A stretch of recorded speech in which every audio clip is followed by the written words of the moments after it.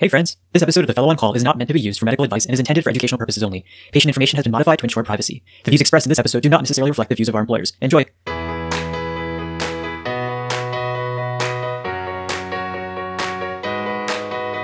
Welcome to another episode of The Fellow on Call, the Hem/Onc podcast. We're coming at you from Merlot University Medical Center. I'm Ronak. I'm Vivek. And I'm Dan. And in today's episode, we continue on our DLBCL journey. We talked all about early stage last week, and this week we move on to the advanced stage.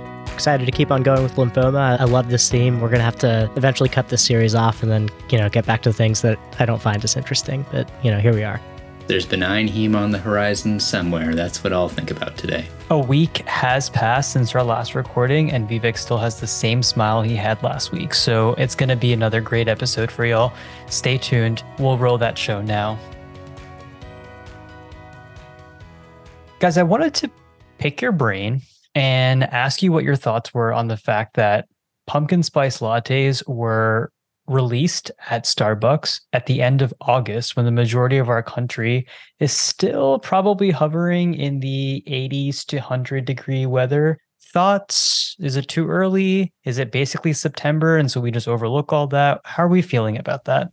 It's never too early for the pumpkin spice lattes. I'm very basic in some ways. I love The Ultimatum. I love trashy reality TV. And boy, do I love those pumpkin spice lattes. I'm all happy about it. I have three thoughts on this. One, this is holiday creep, right? Like, this is a common phenomenon. This is why the Christmas music starts immediately after Halloween now. It's only a matter of time until Halloween is no longer a barrier. The second, in a way, this is foreshadowing, right? In the future, the fall is probably going to be like this, sadly, and the summers are going to be even worse. So might as well get used to it now. And the third, PSL, I have no problem with it, but I do feel like it has so much room to grow. I think that if we made those same spice blends ourselves, toasted, freshly ground, I think that there's so much room to go up from where we're at. Interesting points. Maybe I'll have a new perspective. I think I was just so blown away by the fact that I'm sweating and people are trying to tell me it's now the time to get a latte. It's still iced coffee season right now in my eyes. Anyway, we'll put that discussion aside just for a little bit, and let's talk a little bit more about our DLBCL patients, specifically our advanced stage. And, I thought last week we really had a great discussion about how we approach our early stage patients, and I assume a lot of those same fundamental principles are going to apply today, and we just build on that. So, Vivek, again, do you want to take us through another interesting case to guide our discussion today? Yeah, definitely. And this is a case of a patient that I saw in clinic recently. So we have a 55-year-old male with enlarging right cervical adenopathy that he noticed. He endorses drenching night sweat. So it's important to ask our patients, not just are you hot at night, but are you having drenching night sweats? And a 20-pound unintentional weight loss. He ultimately is evaluated by his primary care provider. There was concern for potential malignancy. He underwent a CT chest, abdomen, pelvis, which showed extensive lymphadenopathy above and below the diaphragm with fairly large retroperitoneal masses close to his ureters. At that point, there was no obstruction or hydronephrosis.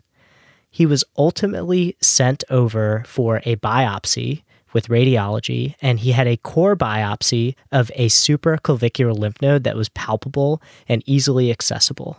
That biopsy showed a CD5 negative, CD10 negative, and CD20 positive large cell lymphoma with effacement of the lymph node architecture. Remember that in some cases a core biopsy can be sufficient, though we do like to get the excisional lymph node biopsies when we can. In this case, I was sent a patient that had the core biopsy, and hey, that's fine. He got enough tissue. The IHC was notable for MYC and BCL2 overexpression, with BCL6 negative on the IHC. So CD5 negative, CD10 negative on flow, BCL6 negative on the IHC. His Ki67 was 60 to 70%, so relatively rapidly dividing, and the FISH is now pending. Before we get into the management of this patient, let's talk about what else you want for further risk stratification and workup.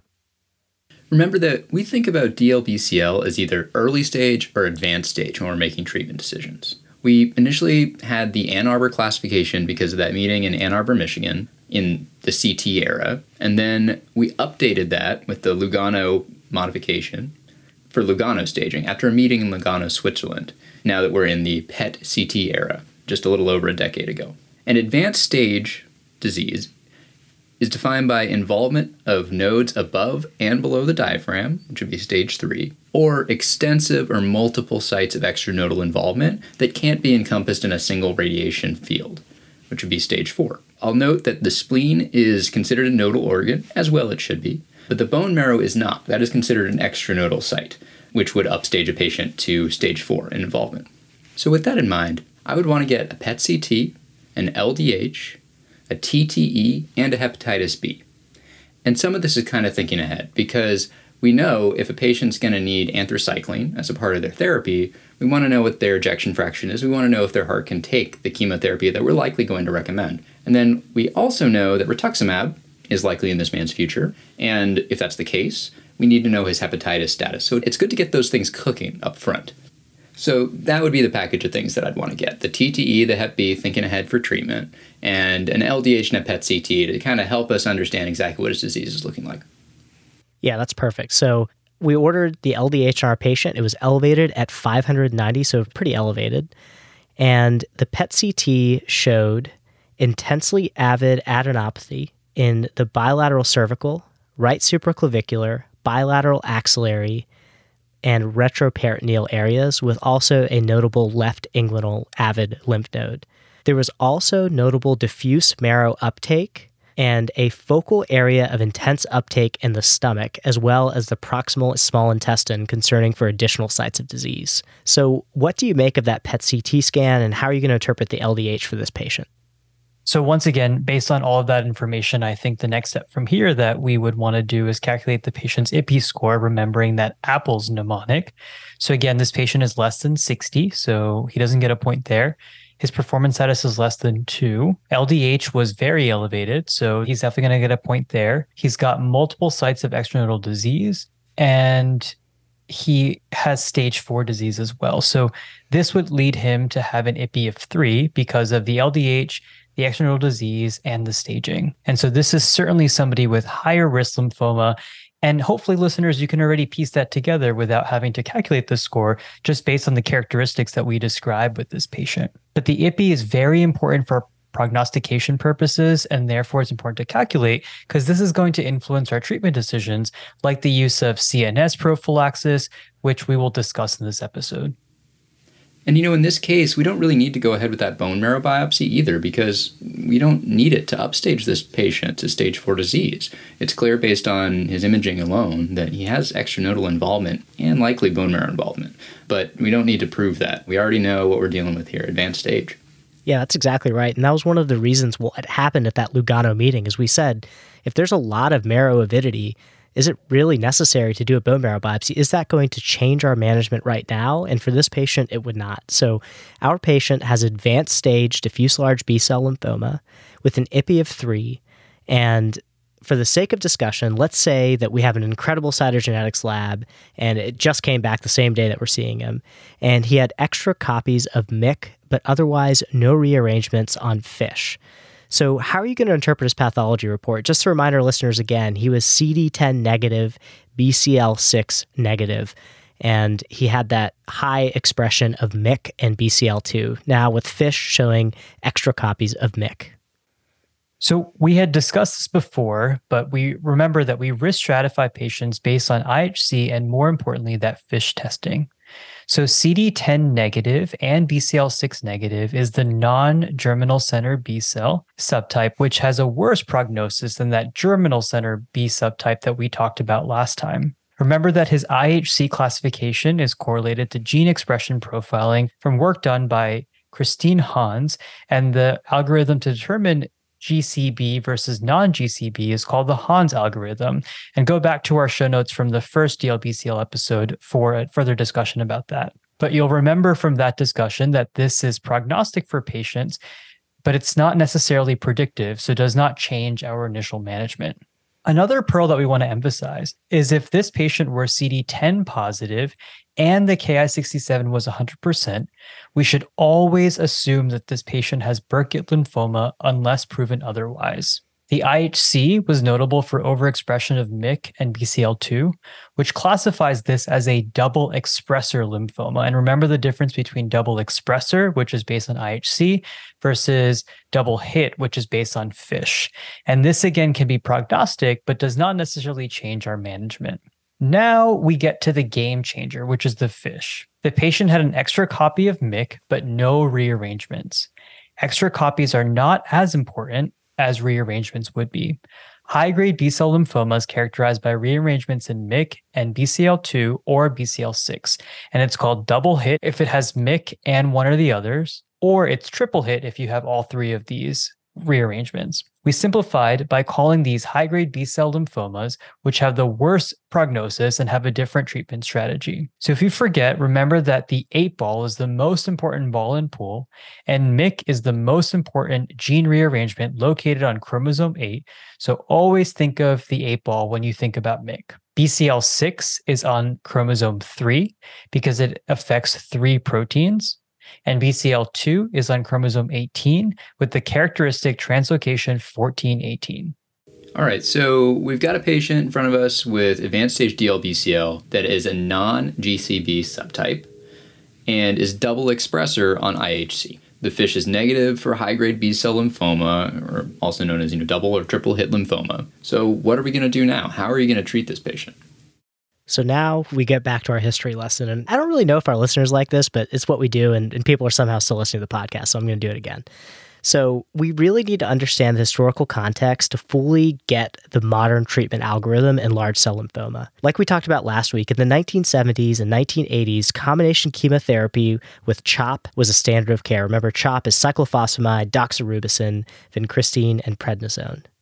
We discussed the use of radiotherapy last week for early stage disease, but in general, patients were given 8 cycles of therapy historically. In the 1980s and 1990s, there were several attempts to beat CHOP, and the idea here was use more intensive regimens.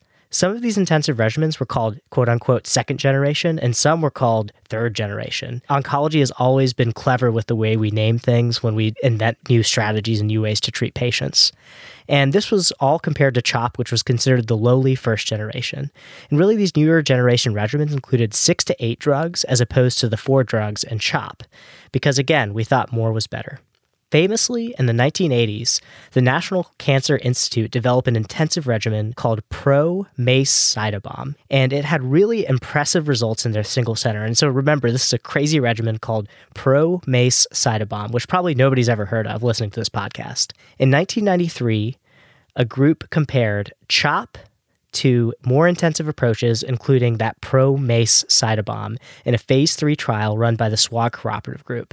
And here's the bottom line. There was no difference in progression-free survival or overall survival, and there was way more toxicity. So remember, Pro-MACE-Cytobom included prednisone, doxorubicin, cyclophosphamide, etoposide, followed by cytarabine, bleomycin, vincristine, and methotrexate. So that's not chill at all. It's the kitchen sink, and CHOP beat that. CHOP remained the standard of care. And at that point, we realized, hey, maybe we need to be smarter and not do more. We need smarter drugs, not just more drugs. And then finally, after 30 years of therapy with CHOP, our CHOP times 8 cycles was compared to CHOP times 8 cycles in a phase 3 randomized controlled trial published in the New England Journal of Medicine in 2002. This trial was run by the French cooperative group, the GELA, I call them the GELA cooperative group. I have no idea how you're supposed to say it. And this included patients who were 60 and older, and this found that our CHOP was superior to CHOP for CR rates, PFS, and OS. And there was a similar trial run by the United States cooperative groups, and we call that an intergroup trial when there's multiple cooperative groups involved. And this was also comparing our CHOP versus CHOP, but in the United States, we said, hey, what if we did our CHOP for 6 cycles? Is that just as good? And in that trial, that's really where we found that our CHOP for 6 cycles is just as good as our CHOP for 8 cycles and beats CHOP. The other important thing about that U.S. cooperative group trial, again, this was published in 2005. We're going to link this. And it's good to know this historical context. You may be wondering, what about maintenance rituximab? You might hear that for some indolent lymphomas. This was a study where there was a second randomization. So the first randomization was R-CHOP versus CHOP. The second randomization was R maintenance. Do we need rituximab maintenance? And the answer was no. And this is why we don't do rituximab maintenance in diffuse large B-cell lymphoma. And this is why we do R-CHOP times 6 in the United States as a standard of care therapy. Because of this trial in 2005, where we said, hey, maybe we don't need 8 cycles, we could do 6 cycles. It's always interesting to hear about how practice patterns are different between the United States and European countries simply based on trial design. And as we know, in my opinion, it always makes sense to attempt fewer cycles and try and reduce that burden of cardiotoxicity. One other thing I've seen when I was looking at these lymphoma trials is the use of R-CHOP 14 and R-CHOP 21. Can you talk about the difference between these two regimen variants? Absolutely. So after CHOP was finally beaten by R-CHOP, researchers thought that potentially dose-dense R-CHOP given every 14 days with GCSF support might be better than standard R-CHOP, which was given every 21 days. So essentially, we reduce the amount of time between cycles, and we give patients growth factor to try to support the fact that they'll become neutropenic. And there were 2 phase 3 randomized trials that compared R-CHOP 14 to R-CHOP 21. One trial from that GELA, the GELA group that Vivek had mentioned, and one trial from the UK group. Both trials showed no difference in PFS or OS, and that's why we always use the R-CHOP 21 as our standard regimen now. All right, let's get back to our case. So we had a previously healthy patient with advanced double expressor DLBCL and an IPI score of 3. Another prognostic factor is this non-GCB subtype. R-CHOP times 6 cycles was the standard of care from what we've discussed. Now, though, the standard of care for advanced stage DLBCL, excluding those high-grade lymphoma subtypes, your double, triple hit, with IPI-2 or higher, is POLA-R-CHP, so incorporating one of our new antibody-drug conjugates. If the IPI score was 0 to 1 in the advanced setting, we still use the R-CHOP for 6 cycles. But how did we get to this new regimen with this ADC drug, polatuzumab vedotin? So it's all about getting smarter with our treatments for lymphoma, and this is a perfect example of that. So as we've previously discussed in our podcast, antibody-drug conjugates have become a staple in the treatment of many cancers. For diffuse large B-cell lymphoma, we have the antibody-drug conjugate polatuzumab vedotin, and the antibody in this case is to CD79B, which is universally expressed on B-cell receptors on mature B-cell lymphoma. So you don't have to test for it. Nearly all diffuse large B-cell lymphomas will express the CD79B. And the drug component is vedotin, the payload, which is a potent microtubule agent. And so when I think about that, I'm always thinking about neuropathy as a big side effect, as well as neutropenia. So you have to use GCSF support when you give these patients polatuzumab-based regimens. It was originally used in the relapse refractory setting, either with rituximab or in combination with bendamustine rituximab, and the overall response rates were around the 50 to 60% range, so it was a promising drug. There was a phase 1b/2 trial in the newly diagnosed setting, and this really led to the phase 3 POLARIX trial, which was recently published in the New England Journal in 2022. So this included over 800 patients with all stages of DLBCL, early and advanced stage, and an IPI of 2 or higher. You might be asking, why did they include patients with early stage disease? And I don't have the answer for that, but it was about 10% of the total population. And these patients were randomized to POLA-R-CHP for 6 cycles versus R-CHOP for 6 cycles, followed by 2 cycles of maintenance rituximab in both groups. We talked about how in 2005 we showed there's no benefit of that, but in some of the European countries they were still doing these chemotherapy for 8 cycles, so that was a way to kind of bridge the gap while we're running this really multi-country trial. You may note that we're omitting the O in CHOP because vincristine and polatuzumab vedotin have that neuropathy side effect, so we didn't want to accumulate. So we're not adding a drug, we're replacing a drug with a smarter drug was the idea. Both of these arms receive GCSF support, and then I just want to note that for R-CHOP, you really only need GCSF support for your older patients or those who had prior chemotherapy who have that greater than 10% risk of febrile neutropenia. But in this case, all patients got it just to make things even. And the results of the study showed an improved 2-year progression-free survival at 77% versus 70%. So you're getting a 7% increase in PFS with POLA-R-CHP. There was no difference in overall survival, and this is due to good salvage options with things like CAR-T nowadays. But really, this was the first trial to show any improvement against R-CHOP in 20 years. And you might be wondering, why did the UK group approve this drug to be used, and why did the FDA approve this to be used? And that's because it actually ends up being cost effective when you prevent CAR T therapy. So the whole goal here is that, yes, overall survival wasn't different, but by incorporating polatuzumab early, the goal is to cure more patients with frontline therapy and not have to use therapies later on. That's really the hope with the use of polatuzumab. The more mature data will really give us that answer. So that's really an important thing to note, but that's why we use Pola-R-CHP for advanced stage lymphoma with an IPI of 2 or higher. I would not do this for my early stage patients. I would still do less chemotherapy with something like an R-CHOP for 4 cycles. I think that makes a lot of sense. So for advanced stage with an IPI of 2 or higher, as you said, we go for this Pola-R-CHP regimen based on this POLARx trial that you just mentioned. For patients with an IPI of 0 to 1, like you also said, with more extensive disease, we can reach for that R-CHOP times 6, which is the way to go. And this can include our patients with bulky stage 2 disease who can't get less intensive regimens, as we had discussed in our last week's episode. So remember, guys, here we are not talking about high-grade B-cell lymphoma, as in those double or triple hit. These are patients in the absence of that. And so the next thing I wanted to bring up is we often talk about CNS prophylaxis when it comes to lymphomas. And so where did this idea come from, and who should be getting CNS prophylaxis in DLBCL? When it comes to diffuse large B-cell lymphoma, relapse in the CNS is a very difficult thing to treat and associated with a very poor prognosis. So we want to identify those who are at highest risk for CNS relapse and do something to reduce that risk. In the early studies, we found that in some risk groups, these patients were at about a 20 to up to 30% risk of CNS relapse, depending on certain features of their disease. So the idea behind giving a CNS prophylaxis is to provide therapy that could eradicate any microscopic disease that's present in the CNS during your frontline treatment for these diffuse large B-cell lymphoma patients, when you're giving drugs that aren't able to penetrate that blood-brain barrier and penetrate into the CNS. So a group of researchers from Germany and Canada who ran some of the early trials with rituximab used data from those trials to create a risk score called the CNS IPI.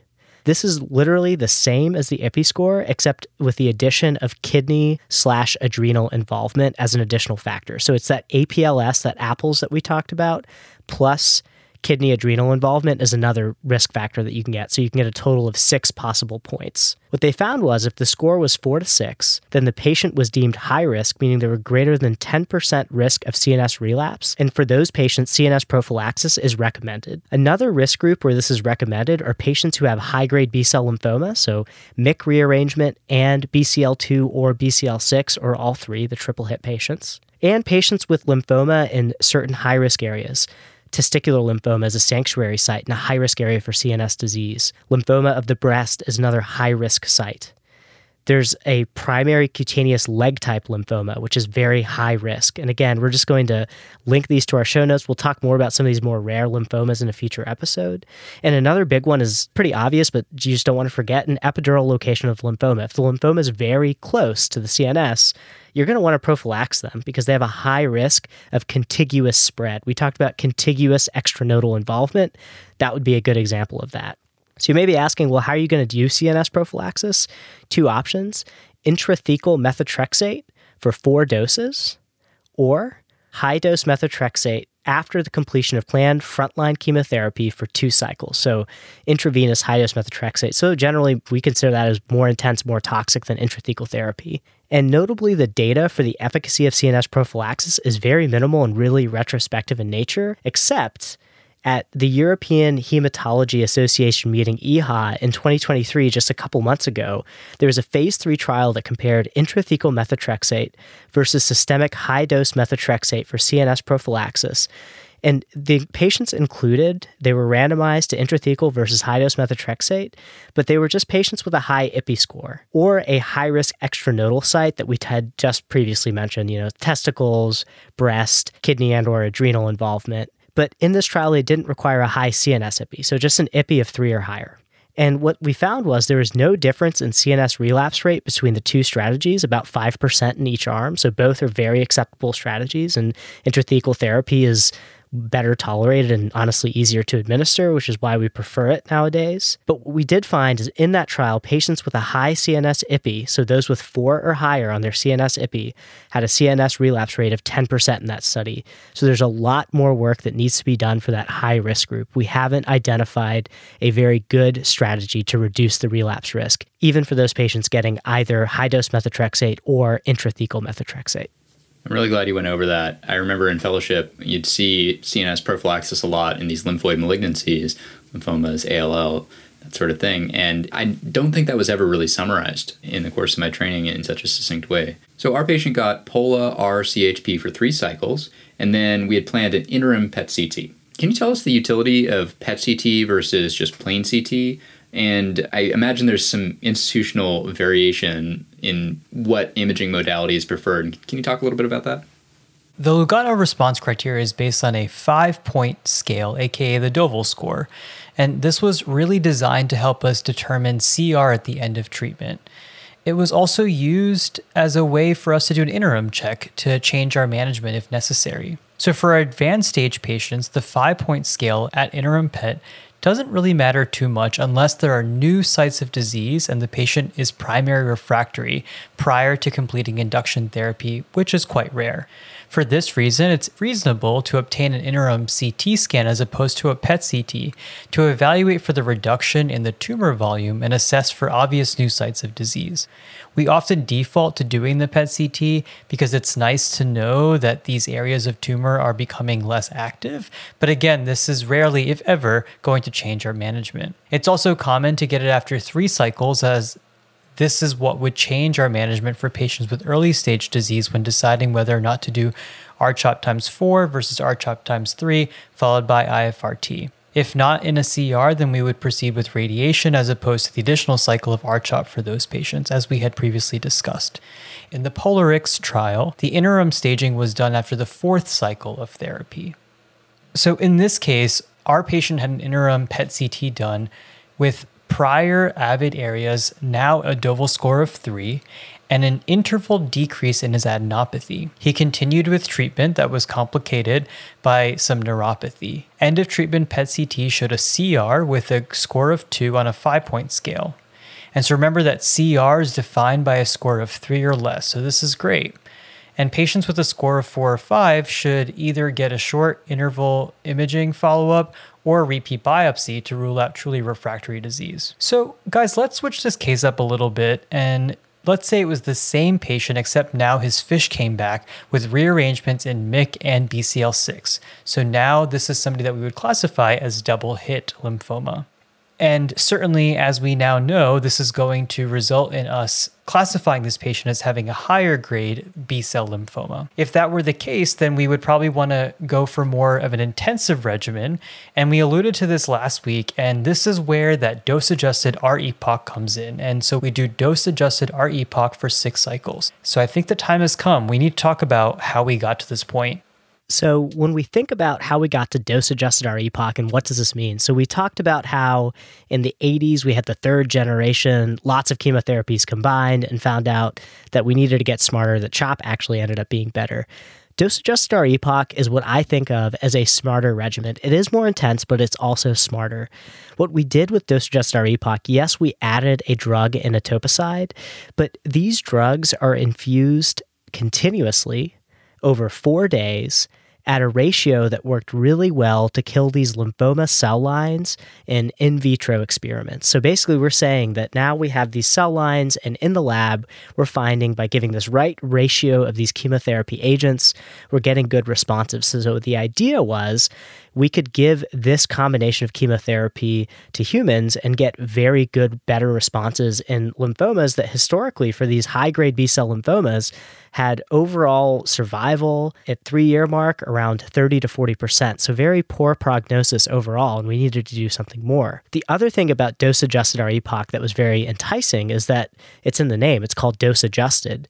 We titrate the dosage of the chemotherapy agents to myelosuppression. Each of these patients, after they get their chemotherapy, will get twice weekly count checks.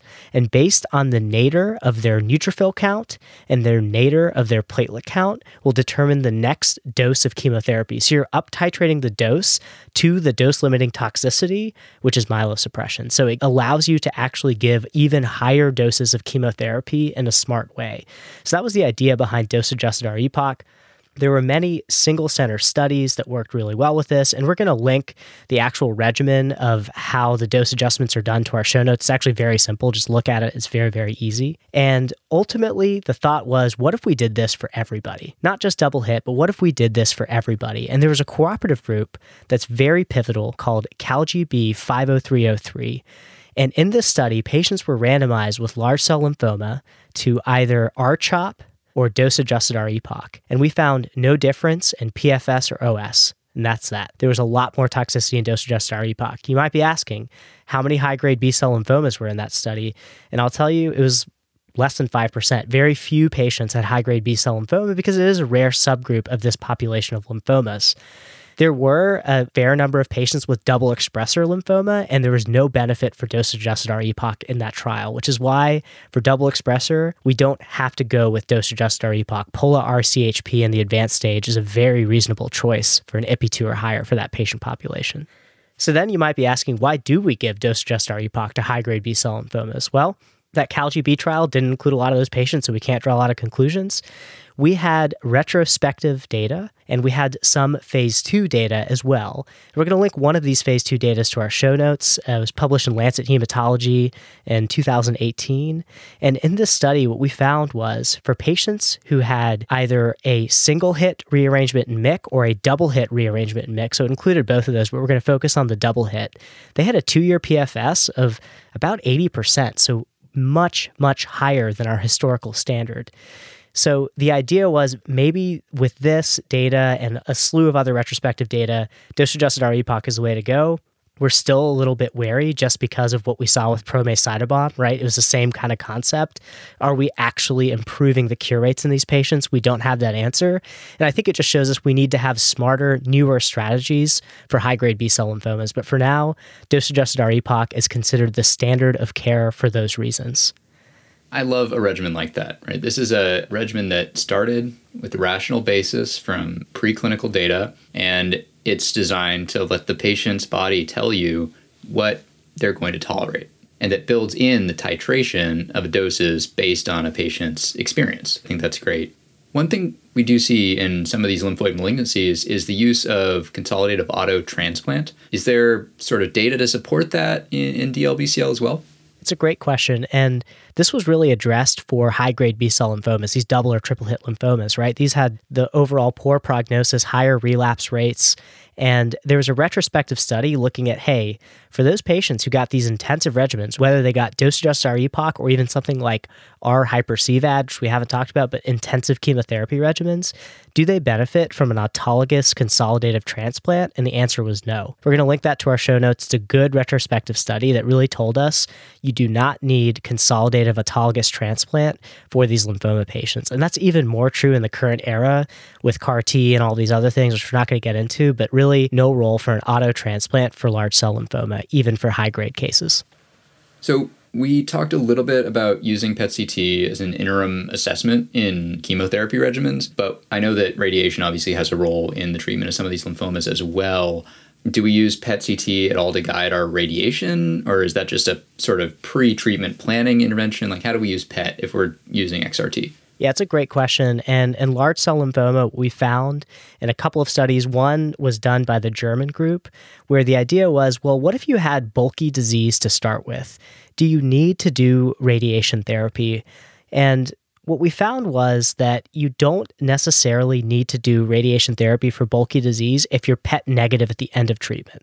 So in large cell lymphoma, you look at the end of treatment PET. If you're PET negative, there's really no role for radiation for bulky disease or extranodal disease. Where there is a role for radiation is if you have PET positive disease at the end of treatment, a Deauville 4 or 5 at a single location.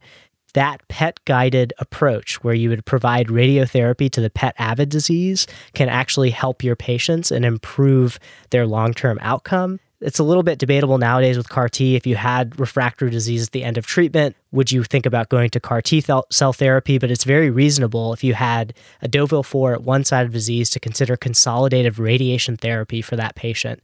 And the other thing that radiation therapy does that's great, it doesn't provide systemic long-term disease control for those higher risk patients who have refractory disease, but it provides great local control. So you might want to consolidate your patients with a big spinal met, for example. If you have a big spinal mass that's lymphoma, you do not want that recurrence to happen at that location. You want good local control.